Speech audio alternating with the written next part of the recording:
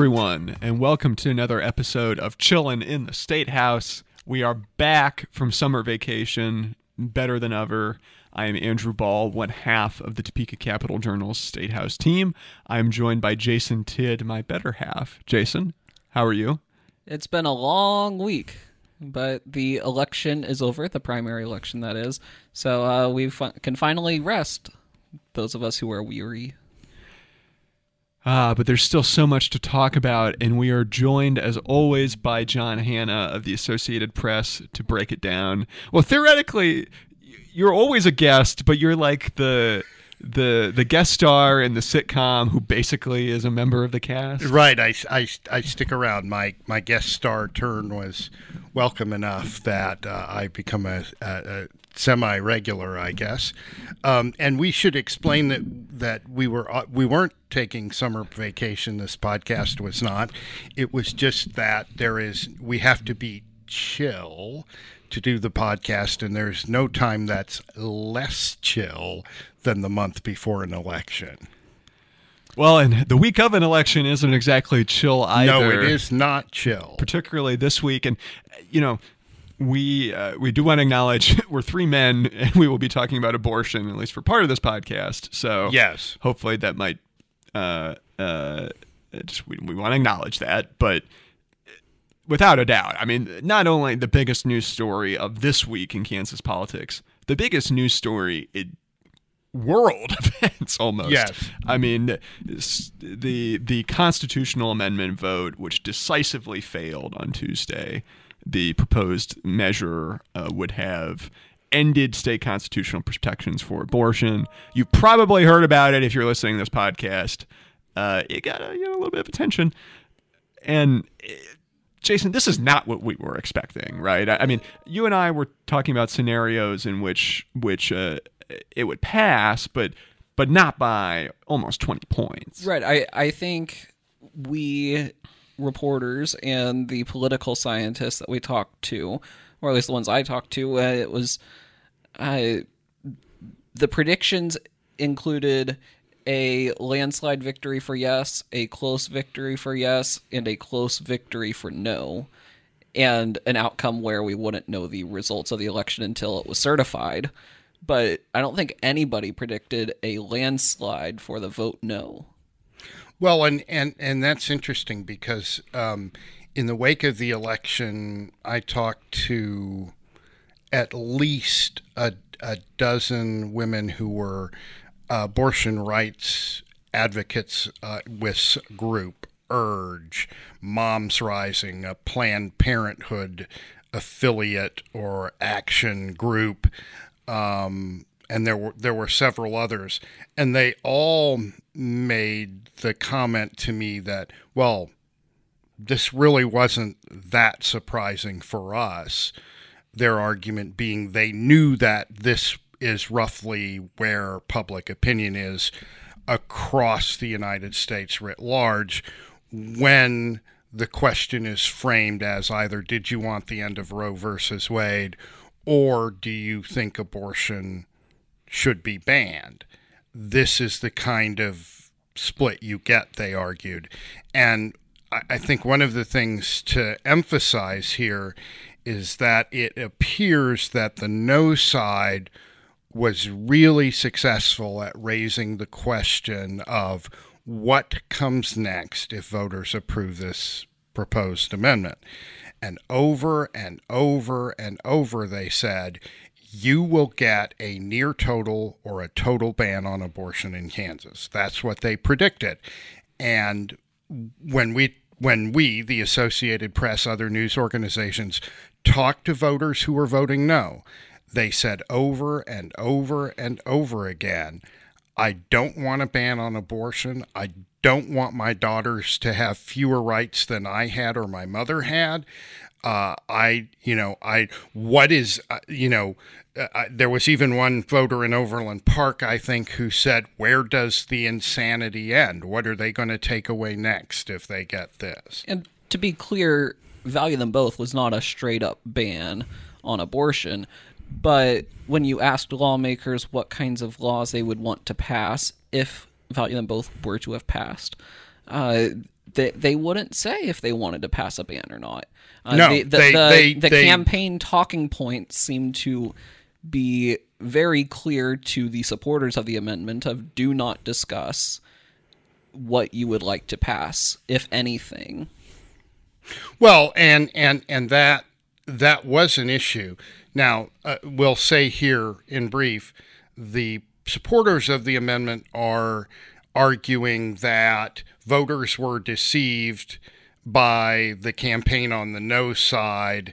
And of course, there's some media blaming in there for spreading those messages. They say that after the Dobbs decision came out in late June, it really galvanized both the voters and the donors who were able to, they say the out-of-state donors, who gave money to fund ads that they claim were misleading and fear-mongering by highlighting examples from other states where abortion has been banned, or the confusion sown by those laws. Well, and the argument on the no side consistently throughout the campaign was, look, the folks pushing the amendment have talked for 50 years about creating a world where there is no abortion. Abortion is not only not legal, but it's unthinkable.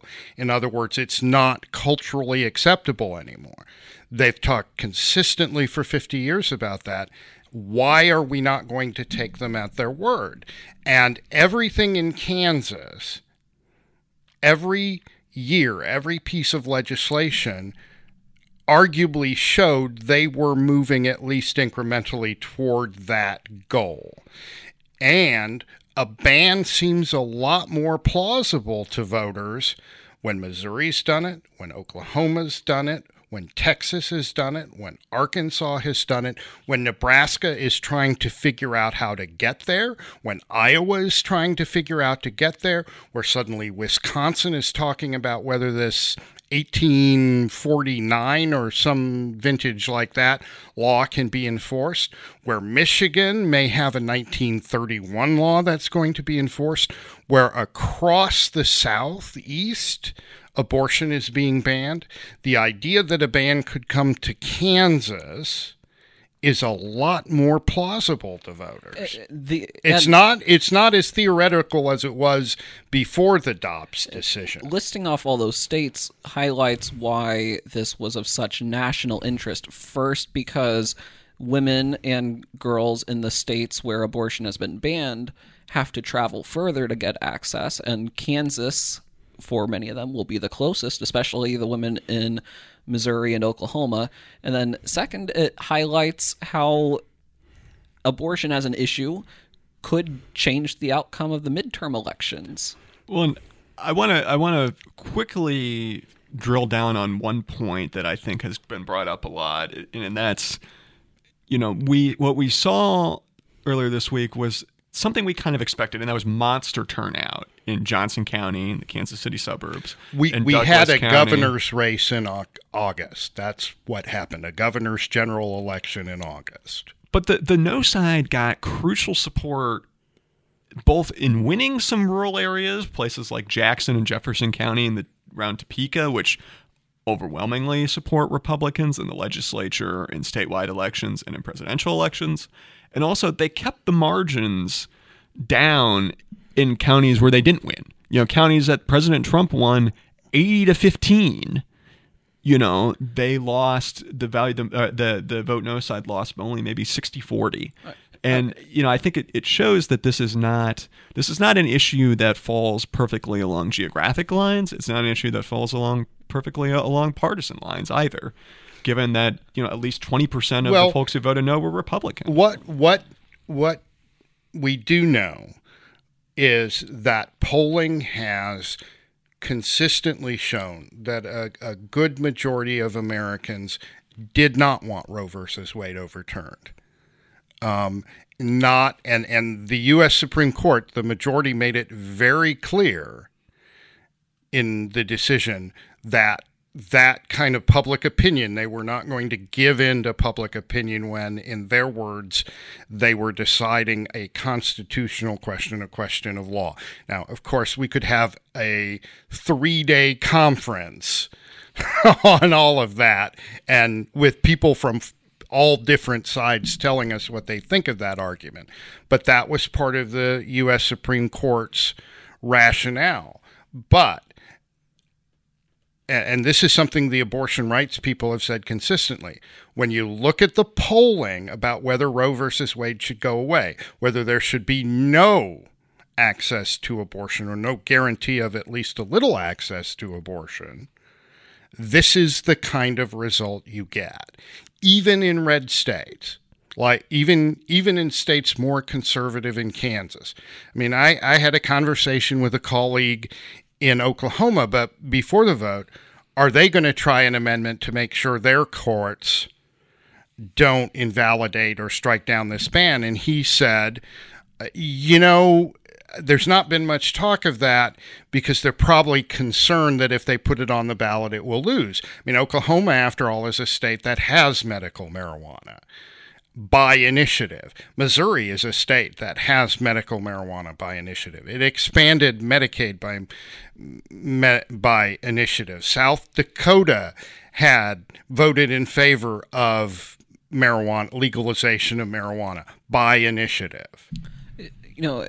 Andrew, bringing up the rural areas, thinking of Donald Trump's influence on politics, Donald Trump way outperformed the amendment vote in rural areas, which is really interesting considering that I believe it was Senator Roger Marshall who said that the most consequential day of Donald Trump's presidency was actually June 24th, 2022, when the Supreme Court issued its Dobbs decision. Yeah, I think it shows that places like Kansas can't be pigeonholed quite so easily on these issues. And I think it now nationally it raises a whole host of questions on the abortion issue. But I think where a lot of people in Kansas are grappling is this a sign of where the state is going to be in November ahead of a very consequential general election? And will the abortion issue will stick around in Kansas in one form or another, but how will it influence the political climate? And that's the interesting thing, because at the same time, we're having these discussions with abortion rights activists who say, oh, this wasn't, we've known that the public has felt this way for decades. And then the question is, well, how do you explain the dichotomy between that and the conservative legislature in Kansas or Oklahoma or Texas or other states? Well, the fact of the matter is when you go to vote for a legislator or a governor, you're considering a whole galaxy of issues beyond just abortion. Sure. And clearly abortion matters to a lot of people. The turnout we saw on Tuesday drives that home in a big way. But it does maybe show that the calculus is much different. The perfect example of that in Kansas would be Medicaid expansion. Right. Polls consistently show that a majority of Kansans support Medicaid expansion, and yet a majority of lawmakers don't, or at least not the ones in leadership. Well, and there's some argument in the liberal progressive community that part of this is the effects of political gerrymandering. That, for example, in a state like Wisconsin, which Andrew, go Badgers. The populace, in terms of its partisan leanings, is fairly evenly divided, but Republicans controlled the legislature, and they have maps that give them an almost 2-to-1 advantage in the legislature. So there is that argument out there. But I do agree with Andrew that when you're voting for a candidate or, the calculation is different. The other thing to remember here, too, is in Kansas, Democrats, except in the most liberal areas of Kansas, and I'm thinking Douglas County, maybe a couple of small pockets of Johnson County and Wyandotte County, have traditionally shied away from talking about abortion. When Kathleen Sebelius ran for governor in 2002, one of the most abortion rights politicians in Kansas in recent history, she downplayed the issue. I mean, her take, if I'm recalling correctly, was, well, I'm not going to change anything, okay? I'm not going to, if you like the law as it is now, it will stay the way it is now. And certainly, I'm trying to recall 2018. Actually, in 2018, I don't think abortion came up hardly at all. I remember a news conference maybe 10 days to 2 weeks before the election, and Chris Kobach, the Republican nominee, made the observation, well, it's really weird. We haven't talked about, the life issue and all that. And, the reporters are standing around thinking, well,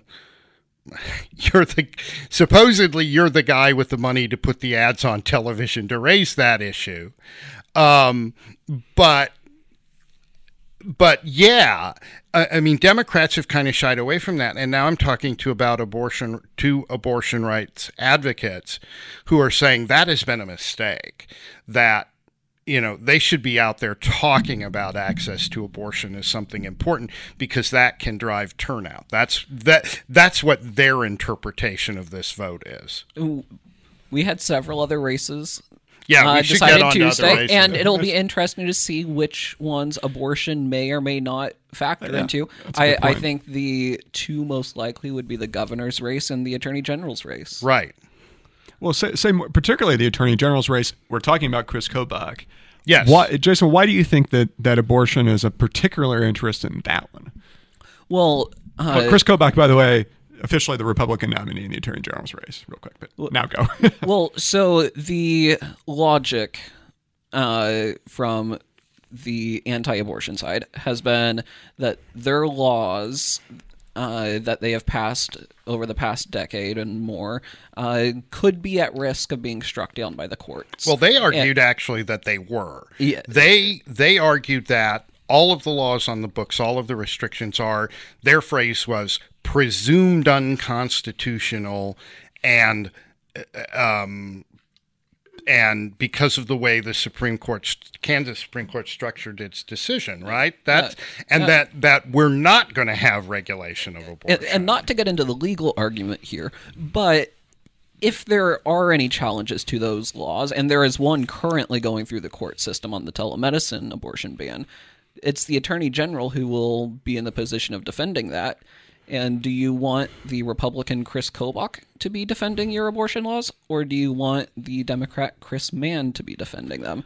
And Chris Mann had said that, he doesn't really want to waste resources trying to take away women's rights or something to that effect, right? Yeah, well, and also, we were talking about this earlier, just kind of spitballing, but the other thing is, Chris Kobach is ardently anti-abortion. He touted his Kansans for Life endorsement heavily in the primary. We know this about him.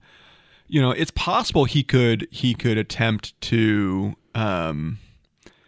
use existing laws, come up with a novel legal theory of getting at abortion access in Kansas. It's possible. He hasn't said anything about it, but he is. You're opening up a door. Kansas has had that experience before with a Republican attorney general, 2002 to 2003, early 2003 to early 2007. Then he was Johnson County District Attorney Phil Klein. When he was attempting to prosecute the Planned Parenthood clinic in Overland Park, after he moved over into the DA's office, he came up with a new novel legal theory about what a district attorney had the power to do. So legal minds will sit and discuss and think about these things. But it's worth noting with Phil Klein, he was unpopular, deeply so. A Democrat defeated him when he ran for re-election. 60-40, and yes. Had his law license suspended after his actions. Well, that's a whole different kettle of fish. But for Kobach, it will be interesting to see if Republicans and the anti-abortion movement, if a law is challenged, will try to defend that law in court after saying all this time that it would be struck down. Well, and that is an interesting point, because on the one hand, if Kobach gets elected and Republicans in the legislature and elsewhere expect him to do that, and he has said he is willing to take on the hard cases even if they look like they might fail, because, that's what you do. In his words, you do what is right. And he gets these cases to the Kansas Supreme Court and he loses a bunch of them. Then does he get a primary opponent who says, oh, well, Chris Kobach can't win a case, as Kelly Warren did, when he's being set up in theory to fail, given what the Kansas Supreme Court has said. But I mean, again, we don't know. We have we have different theories of how far that Kansas Supreme Court decision goes, and we won't see actually how far it goes until we start seeing cases decided. They could back off that standard that they set a little bit over time. And we don't know if the candidates in the Attorney General's race will make abortion be the issue, Right. let alone a major issue. I mean, for Chris Kobach, his bread and butter has always been immigration. Right. And voter fraud. Yes. And for Chris Mann, he has really presented himself as a former law enforcement officer and a former prosecutor, the traditional kind of resume you would think of. Right, for and an he's attorney kind of general. using the argument that Kelly Warren tried, but it didn't work for her. And you know, in the primary, and there's going to be a lot of Monday morning quarterbacking of that race. Her approach, the effect that the third candidate Tony Mattivi had Mattivi not been in the race. Or conversely, if Kelly Warren had not been in the race, because I think some people made the argument to me, some Republicans behind the scenes, that Mattivi was a stronger candidate to take on Kobach than Warren was in many ways. I'm not sitting here saying whether they're right or wrong, but it was an argument that people made to me. As a practical effect, it was Kobach, Warren, and Mattivi. So it's a counterfactual. Until somebody finds a way to make a portal to the alternative multiverse portal, other universes in the multiverse, we'll never know. I mean, there's the Mattivi-verse. The Mattivi-verse. I mean, maybe it's somewhere in the general galaxy of the one in which Hillary Clinton was narrowly elected president. But so the other race that would most likely to be affected by abortion politics would be the governor's race, and it seems like both candidates have kind of shied away from it. I mean, Laura Kelly did not campaign as much with the vote no side on Value Them Both as some of her Democratic colleagues. Sharice Davids is probably the best Yeah, example. and boy, Sharice Davids is really making access to abortion a big issue in her campaign. I mean, she has been repeatedly pointing out that the Republican nominee, Amanda Adkins, was a total supporter of that proposed amendment. And clearly, she is thinking that that's going to play well in Wyandotte County and in the part of Wyandotte County that she has still. In Johnson County, both of those counties went big on the no side. But then if I'm recalling correctly, no one in Miami and Franklin County, yeah. Yeah, no one in Franklin and Miami County. And from what I've seen, correct me if you think differently, but it seems like Derek Schmidt was a supporter of Value Them Both, but was not making abortion a major campaign plank for him, at least during the summer and the lead up to it. That might change now. He didn't. He didn't. And, it will be... This is an interesting time for anti-abortion folks. I mean, you, like me, I've heard this rhetoric for decades. Kansas is a pro-life state. We're pro-life. Whatever you think that term pro-life means, Kansas was supposed to be it. Well, this vote arguably raises a question of what the Kansas definition of pro-life is, if Kansas is pro-life, or whether it is. And I think anti-abortion folks, in talking about the amendment vote, there was Matt Schlapp, the national conservative leader, who talked about, well, the problem was we didn't make it tough enough. He was tweeting, it wasn't tough enough for some pro-life folks. That was his analysis. And there's the narrative of, well, voters were just misled or deceived or something like that. But what happens for the movement if the answer is no? Voters don't want access to abortion to remain in place, and the state has got to have a conversation about how much access. I mean, looking forward, I would expect Laura Kelly's campaign to be, she supports abortion access, and you want me here to veto any legislation the Republican legislature might pass. The Derek Schmidt argument would be, I'm going to leave policymaking to the legislators, and I will sign pro-life laws. And now that we have Dennis Pyle in the race, he will be the one coming up probably saying, I want to ban abortion, which might drive home that rift between the Dennis Pyle conservatives and the Derek Schmidt conservatives, or as Dennis Pyle thinks of him, as a liberal. Well, and you know, if you're in Dennis Pyle's wing of the Republican Party there with Dennis and Mark Steffen and Randy Garber, you probably think 90% of the state is yes, liberal. everybody looks liberal, I think, is the point. Well, we can briefly touch on Pyle because I think it's an interesting point in light of what we saw the other day, but I was talking with Senator John Dahl, Republican in Garden City, who also happens to have the distinction of being the running mate of the last serious independent gubernatorial candidate we had 4 years ago, Greg Orman. And he said, you know, it's going to be fascinating because it is going to maybe pull Derek Schmidt in directions that he did not anticipate being pulled in, does not really want to be pulled in, and yet, you know, I mean, there's a reason why Republicans are spending big and texting thousands of voters to try in a last-ditch effort to get Pyle off. It feels like Derek Schmidt avoided the contentious Republican primary, and as a result of that, he's getting essentially a primary challenge in the general. Well, and that is an interesting way of looking at it. Yes. And the other thing to remember is that Democrats appeared early in that race to be freaking out about, in the 2018 race, I mean, to be freaking out about Greg Orman. You know, and I mean, I remember conversations of Democrats talking about that and sounding really worried, and they kept sounding really worried all the way through the campaign.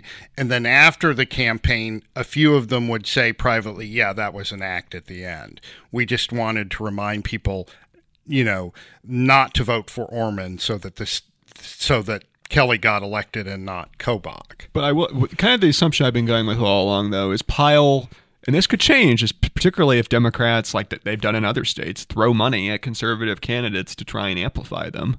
But if we assume Pyle gets 4% of the vote, which is what Rick Kluse got, a then unknown Rick Kluse running as an independent shoestring campaign in 2018, the race could be so close where that could decide it. I mean, I'm not saying that's what Republicans are worried about. And, you know, and so it will be interesting to see. It will be interesting to see the state is still in the process of verifying Pyle's signatures. And in 2018, the Democrats challenged Orman's spot on the ballot, and a lot of his signature gathering in general, when it was clear that he had enough signatures to be on the ballot.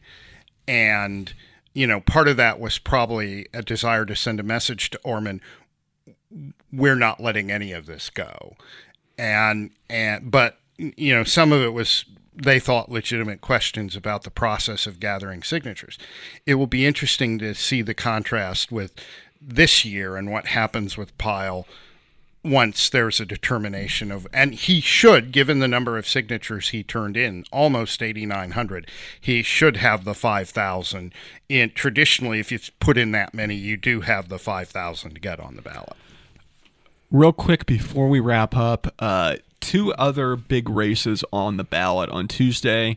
Secretary of State Scott Schwab surviving a primary challenge from former Johnson County Commissioner Mike Brown, who is of the very conservative, we need to talk more about election integrity. Election denial. That's the phrase you're looking for. That really is. I mean, I talked to him. He genuinely believes there were problems with the 2020 election. I mean, he was out promoting 2,000 Mules, the film by Dinesh D'Souza that makes baseless claims about what happened to President Trump former President Trump in the election. He was talking about how terrible ballot drop boxes are when there has been no indication nationwide or in Kansas that there are serious problems with ballot drop boxes. And the reason Schwab got this challenge is because he's been quite aggressive in pushing back on this misinformation. Well, at least for Kansas, he has, he has done this. He did in the primary this tightrope act where he vouched for the credibility of Kansas elections because there's been very little evidence of even there's been no evidence of significant problems, at least significant enough to challenge to affect the results in a statewide race. And so he's been vouching for that without vouching for the integrity of elections in other states. And when you ask him about that, he says, well, I've not been a poll worker in another state. Their laws are different. It's not fair for me to judge, which, for a Republican, that's a good answer for, in this environment. My state's elections are okay. I'm not going to talk about other states. So he will. It proved to be a good answer, or a good enough answer, I should say, apparently, with voters. But Mike Brown's, he did garner a large number of votes in the election. 45%. Yeah. So it shows that I don't know if that's the Trump wing of the Kansas Republican Party or the anti-establishment wing, the election-denying wing. But that margin is surprising, perhaps. Jason, there's very little doubt that the idea that the 2020 election, there were significant problems with it, that there are problems with ballot drop boxes, that President Trump, then President Trump, now ex-President Trump, may have in some ways been anywhere from a little to a lot cheated out of the election. Those ideas, again, no real strong evidence to support them. Those ideas have been repeated so often and circulating so often that a good many rank and file Republicans agree with them. And I think that's what that vote reflects. And it may cross all of those lines of Trump, anti-establishment, populist. It may cross all those lines. The other result we will quickly note, because it is still too close to call, the Republican state treasurer primary between Representative Stephen Johnson of Assaria, Senator Karen Tyson Parker, is separated, last I checked, by 400 votes out of 498,000 cast.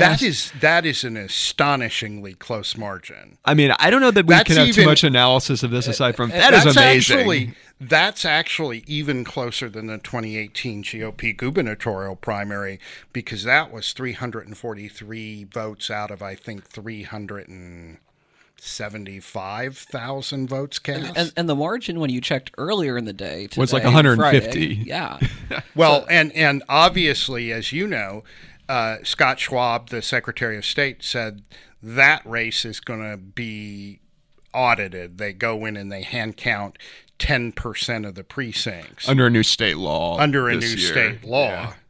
And so that race every county will do, and then some counties will have another statewide race to do, randomly chosen. And that one will go to provisional ballots, and I mean there are thousands of provisional ballots out there, so it's going to be interesting. I mean, yeah. I don't know Buckle up. who this benefits in terms of general election, if it helps the incumbent Lynn Rogers, the Democrat, or if it kind of puts a pause for Tyson and Johnson, if it will hurt fundraising at all. I mean, generally, it does help Lynn Rogers a little in that Republicans, the candidate can't move forward until this is settled. And no matter who wins, there's always going to be the reality of 49% of people from the party voted for someone else in the primary. Yeah, well, but if you're Kobach, what is the number? 60% voted against you. And that is always, in a state without a runoff like Kansas, that is always the issue for a plurality. I mean, think of Steve Watkins in 2018. He got less than 30% of the vote in winning the primary, and he spent a good deal of time going around reassuring conservative Republicans that he was okay, and he squeaked it out in the end in 2018. Well, if you want regular updates on the state treasurer's race, or all the other things going on in Kansas politics, the Capitol Journal has you covered, right, Jason? We do. You can go to cjonline.com to find our written work. And Jason, if they want to find your written work, where can they find you on social media? You can also find me on Twitter at Jason_Tidd, TIDD. And I am at Andrew Ball, BAHL. And the CJ is on Twitter at CJ Online. We're also on Facebook and Instagram. John, where can they find your work? Well, they can find my work on Twitter, I'm at APJD Hanna. No H on the end, by the way. And then to read my stories, they go to www.apnews.com/Kansas. We were doing the hand movement. I really wish we should do a televised version of this podcast so everyone can see the hand movement that we do. That'll be great for our 17 regular listeners. Well, no, Andrew, it's much more than that. When you say there's no H at the end, you're not Hannah Montana. No. Or Hanna-Barbera, which was my era. And I did when I was out covering canvassing on the abortion amendment. I did have somebody I talked to tell me that they were a regular podcast listener. So this is a shout out to that person. Well, and if you are new to the podcast and want to be a regular podcast listener, we got archives that you can dive back into. Just overlook the fact that we haven't recorded an episode in 3 weeks. Well, and there is one where we discuss at length Gollum from Lord of the Rings. So go back and find it. A high watermark, truly. Yes. That you can find our podcast anywhere podcasts are found: Spotify, Apple Podcasts, Google Play, or when Andrew remembers to post them on cjonline.com, he does. Jason? Andrew? John? Andrew? John? Jason? This is like an episode of the Waltons at the end. Y'all are probably too young. Good night. Good night, John boy. Good night. Good night. Yes. I'll look it up after we... Yes. It was a thing back in the day when I was a kid. We hope you all have survived the primary election and are getting some much needed rest. And we will see you right back here next week. Same time, same place. Have a good one, y'all.